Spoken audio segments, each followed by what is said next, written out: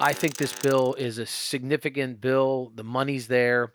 It's a positive bipartisan solution coming out of the Senate.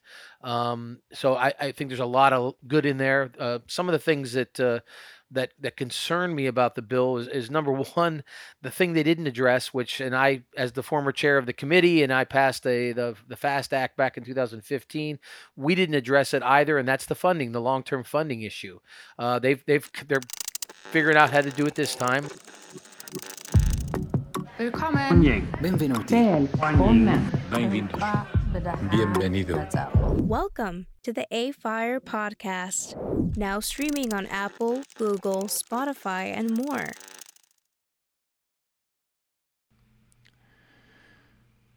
So much of how a city works is about where you are and how you get there.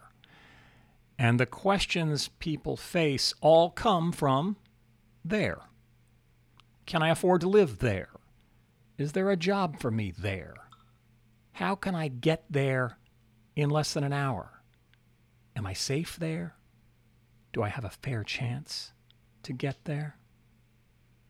Now, right now, a lot of people are not getting great answers to those questions. And as an already suboptimal urban landscape has been stretched by almost 2 years of COVID, builders, owners, operators, and city leaders have an imperative to find answers that work, which, means I'm so glad and grateful to have three incredible thought leaders, all of whom work currently with Squire Patton Boggs, that are focused on the key issues for cities today of transportation and racial justice.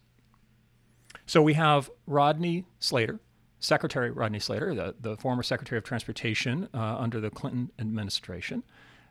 We have the former Chair of Transportation and Infrastructure Committee, Bill Schuster, who was also a U.S. Representative for Pennsylvania in the 9th District until 2019, Republican. And then we also have the former Executive Director for the Congressional Black Caucus, Karen Street. So thank you, all three of you, for joining me on the A-Fire podcast. Thank you. Thank you for having us. Good to be here. So let's start with Secretary Slater. Rodney, if you could grade the current state of transportation infrastructure, what grade would you give it, and why? Well, Gunnar, first of all, let us thank you for the opportunity to be on your show, and thank you for this audience of really sophisticated real estate investors, really from around the world. And so we very much appreciate the opportunity.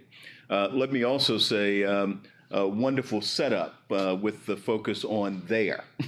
I remember growing up, and the question was always, when you're in the car with your parents, are we there yet? And so transportation, this desire to move and to do so in a way that is timely, always matters of concern.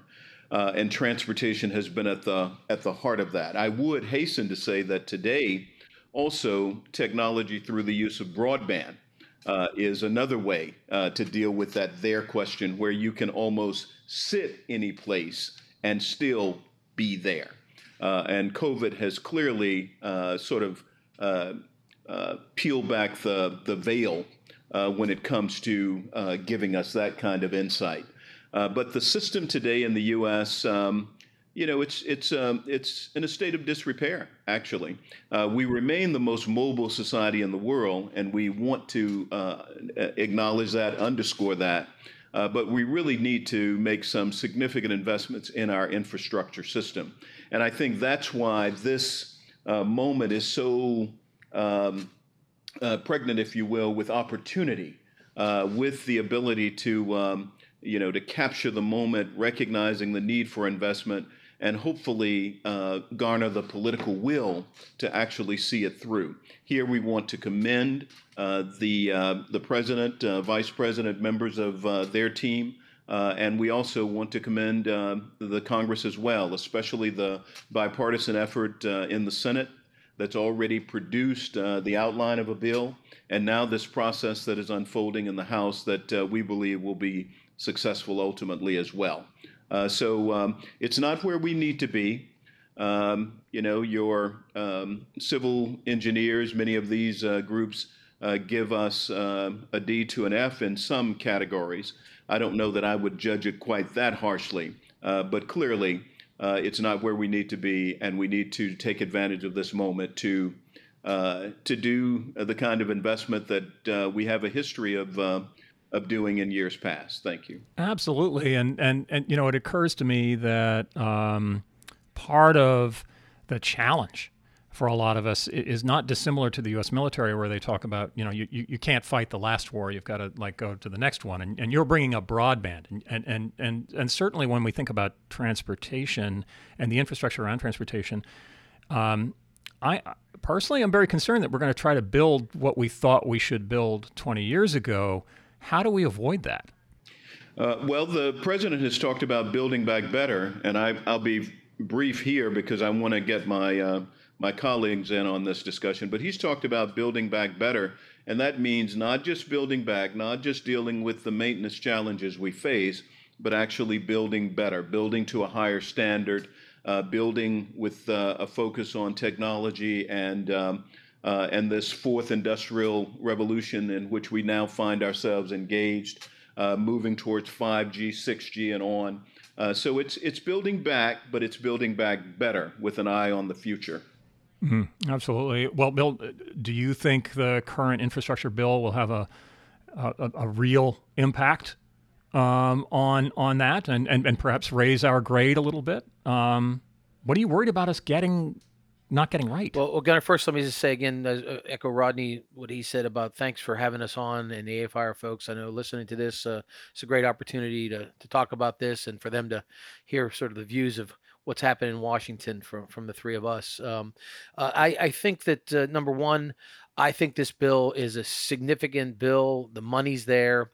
It's a positive bipartisan solution coming out of the Senate. So I think there's a lot of good in there. Some of the things that concern me about the bill is number one, the thing they didn't address, and I, as the former chair of the committee, and I passed the FAST Act back in 2015, we didn't address it either, and that's the funding, the long-term funding issue. They're figuring out how to do it this time. We did it 6 years ago, but it doesn't really solve that problem for the next time they have to do a bill. And again, it's always been based on user fees, and that user fee that currently is the gas tax at the pump. It's not sustainable. Electric cars getting more miles. People, Rodney mentioned in broadband, people can stay at home now and work from home. So it's something that has to be addressed. So a vehicle miles traveled tax or user fee has to be something that we're looking at over the horizon. So that's really the biggest concern I have is the bill's coming out. They funded it. What's going to happen 5 years down the road? But what's in the bill, as I said, it's a large bill, $1 trillion. That's positive. The broadband issue that's in it, I think that's positive. As Rodney mentioned, you can be there now and sitting as we are today. I think all of us are sitting in our homes doing this broadcast. I'll be here all day on the phone calls and on Zoom calls and things like that. So I think broadband's very positive. It's an infrastructure that it's important to the folks in this country, and it's going to be funded. That are concerned. One of the concerns I have about broadband is those dollars are all going to flow out to municipalities, and my hope is that the municipalities look to the private sector to do the broadband. I think many of them will. I just think sometimes the local governments think they can do things better. Or they might have a county commissioner or a supervisor or someone of that elected official that's knowledgeable about the program and say, we can do this. And then 5-6 years down the road, when that person's gone, they've stepped into something they can't really, they don't have the experience to run. So that's something that I hope as we move down the road that we really looking at the private sector building out these broadband systems in these communities around the country.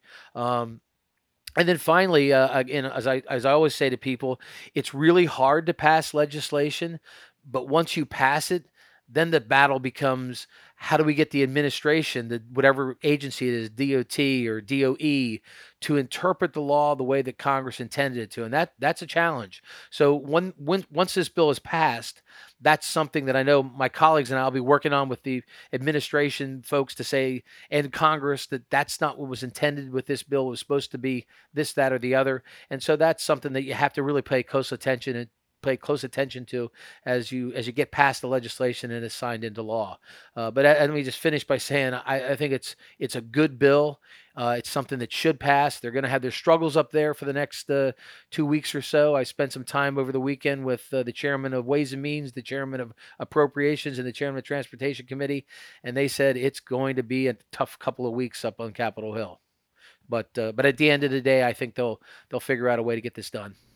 And from what you say, that's just the beginning of the journey. Right. And I was worried that you guys wouldn't have anything to do once it passed. That it would just be That's a piece of cake. That's when the real battle starts. Is getting the Secretary Slater to interpret it the way that the chairman of the T&I committee wanted the bill to be interpreted. Oh man, well, I mean, it does kind of give you a headache just thinking about all the issues that have to be there. But I think there's an issue that I wanted to talk about a little bit with Karen as well, and then we'll do a little bit more scrum here. But was that transportation and real estate have long been an instrument for segregation, for denying access, for discouraging access to others. A lot of that infrastructure that was placed maybe in the first half of the 20th century, think about Robert Moses's Southern State Parkway and kind of these things that were explicitly designed to keep people out. And there are others that are less egregious, but they're there. How do we look at transportation infrastructure less as a sorting mechanism and more as as access to help more people get there? Yeah. Well, Gunnar, I echo the comments of my colleagues and thank you for having this conversation, particularly tying in the element of racial equity into the infrastructure conversation that we're having today. So thank you for having us and thank you for the question. I think it's very important for people to recognize that there are so many examples across the country of what happened in New York and Long Island with the Robert Moses Southern Parkway. And for those of you who don't know, Robert Moses was a kind of master builder of New York in the early 1900s who dreamed up this idea of a parkway to Long Island that was really meant for well-to-do, city dwellers to kind of have a quick getaway to Long Island parks like Jones Beach and to be able to escape Manhattan. Well, the problem is Robert Moses has a pretty well-documented racist history and asked that the parkway be designed with exceptionally low bridges so that buses carrying predominantly poor Black and Puerto Rican residents could not actually traverse the parkway to make the same trip to Jones Beach and other getaways. And that is just one example. You can think of the 10 freeway in Los Angeles that really separates, the well-to-do north from poorer Black communities south of the freeway. You can think of Rondo, the Rondo neighborhood in St. Paul, Minnesota, which was a very prominent Black community that by the 1960s had been completely demolished by Interstate 94. So that entire community was now basically a 6-lane freeway.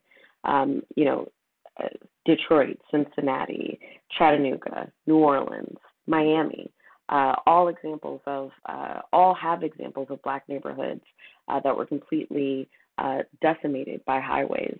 And for those listening who understand redlining and real estate, it's kind of obvious that that would happen. If those communities have the lowest value, then they're most easily appropriated for these public works. And that is our history. It is not just transportation and infrastructure that has policies that divide us and that segregate us and allow access to some and not for others. You can think of education and healthcare and a number of other issues across the board. But the beauty of policies is that they can be reversed.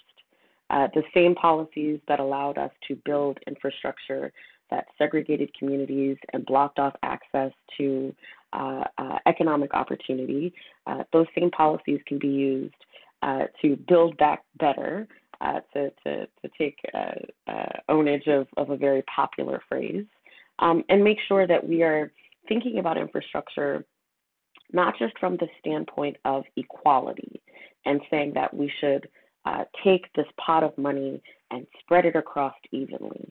Well, that's not going to right the wrongs of Robert Moses and other racist inspired and derived policies. We have to be equitable and say, let's take this pot of money and look at the communities that have a legacy of being blocked off from opportunity and invest in those communities to make them right. There's $1 billion in this infrastructure package that is specifically committed to reconnecting communities that have historically been blocked off by these highway projects. It's a new program, and that's a wonderful opportunity to not only rebuild this infrastructure, but also think about transit-oriented development that kind of builds up around those communities. To take the model of, really progressive-minded local communities like Prince George's County, who are thinking through how do we not just think about infrastructure in terms of getting people to where the jobs are, but think about it in terms of affordable housing and how do we use infrastructure to build up communities and economic opportunities around where people already live. And so I think that this is really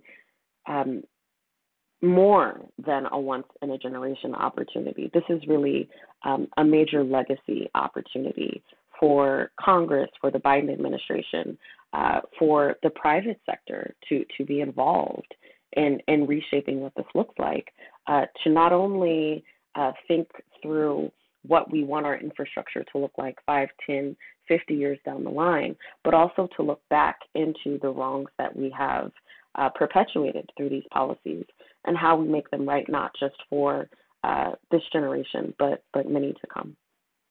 Karen, that I'm struck too by, we often talk about big infrastructure projects because that's what we've grown up with. That's this is the heroism of the master builder. The fact that we call him that, and things like that. We think of big projects completely changing the landscape. I saw when I was living in Chicago a infrastructure project that was small, that changed things dramatically, and that was the 606, which for those of you that haven't seen it, it's basically an elevated bicycle trail on an old Bloomingdale Trail train line. It went through 2 very well-off neighborhoods and 2 not-so-good neighborhoods, and it's 3.5 miles. That's it.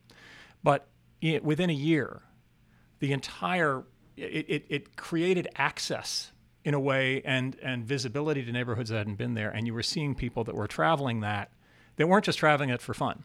It was like, now I have access on this inexpensive, and by the way, all the property next to that bike trail climbed crazy. Some of it doubled in value. The same thing happened in Atlanta with their bicycle trail. Is that there are things that can be done that are not necessarily, we're going to completely reshape this region by putting a 6-lane highway through it, or putting a bridge over that highway, since we realized that ruined our city and in Texas. That how we figure out that sometimes it's small projects. So, Secretary Slater, how do you think that, given that there's big and small, there's high bandwidth versus more lanes of highway or whatever it is, what is it that we get wrong when we think about infrastructure? what are the things that perhaps we invest in that maybe we shouldn't invest in? Maybe some things that we've invested in over the last 10, 20 years that, gee, knowing what we know now, maybe that wouldn't be the best place to put our money. Well, first of all, Gunnar, again, just applauding both Chairman Schuster and Karen Street for their comments. I was thinking about the Highline project in New York as another example of how you can take a dilapidated piece of infrastructure and turn it into a new modern use. And there again, an old train track turned into a walking trail, good for the environment, good for the community, and people of vision can think through these sorts of things. I think it really comes down to focusing on the communities through which the system flows, and not just focusing on a point of origin and providing access to a point of destination, with little concern for those communities along the route. I was recently earlier this year in Tulsa, Oklahoma, commemorating the centennial or participating in the centennial of the Tulsa race riot. And as you know, transportation was a big part of that. The community felt somewhat safe because it was separated by a railroad track, but then, and it was cut off in many ways by that track, but it was also protected by that track. That notwithstanding, clearly the destruction did go into this community. But even as that community rebuilt some years later through, quote, urban renewal, that community was torn asunder again, much like Karen was talking about with the other examples, through urban renewal, if you will, and leveling communities yet again. And so this issue of equity, along with, by the way, resilience and sustainability, I think will be the big themes of this administration. And as the chairman has said, it'll be the administration that then takes this wonderful piece of legislation and will breathe life into it. That was actually the opportunity I had some 30 years ago in the early days of the Clinton administration, frankly taking a piece of legislation that was passed during the Bush administration, Bush 41, the Intermodal Surface Transportation Efficiency Act. And think about intermodal, the connection of the various modes of transportation. This was clearly a major shift from just the concrete, asphalt, and steel focus of the interstate era. It was a new era. And we were afforded the opportunity to pick up that wonderful piece of legislation and to breathe life into it. And during the reauthorization cycle, provided the additional resources. The 4.3 gasoline tax increase added funds to actually keep that effort going over time. That's going to be the thing that happens here. This is the first step, and then hopefully there will be others that will follow that will get us to where we need to go. And some of the changes will be big, like potentially like the Big Dig project in Boston, in a major city that wants to suppress or build over or eliminate some of the interstate lines running through a community and create more green space, while at the same time providing for traffic flow strategies as well, to even smaller projects like the closing of a street or the building of bike lanes or curb cuts or whatever. It can be large and it can also be small. But again, as we build back, the key is to build back better with that focus on resilience, sustainability, and, as was noted, most prominently, equity. So we've come to the end of our time for this episode of the podcast, but this discussion kept going on. So we're going to pick it up again in the next episode, where we're going to go a little bit more in depth on the politics of infrastructure. You've been listening to the A-Fire podcast. Remember to subscribe on your favorite podcasting platform, including Apple, Google, Spotify, and more. A-Fire is not engaged in providing tax, accounting, or legal advice to this podcast. No content included here is to be construed as a recommendation to buy or sell any asset. Some information included in the A-Fire podcast may have been obtained from third-party sources considered to be reliable. A-Fire is not responsible for guaranteeing the accuracy of third-party information. The opinions expressed in the A-Fire podcast are those of its respective contributors and do not necessarily reflect those of A-Fire. To learn more about the A-Fire podcast, including underwriting and guest opportunities, visit afire.org/podcast.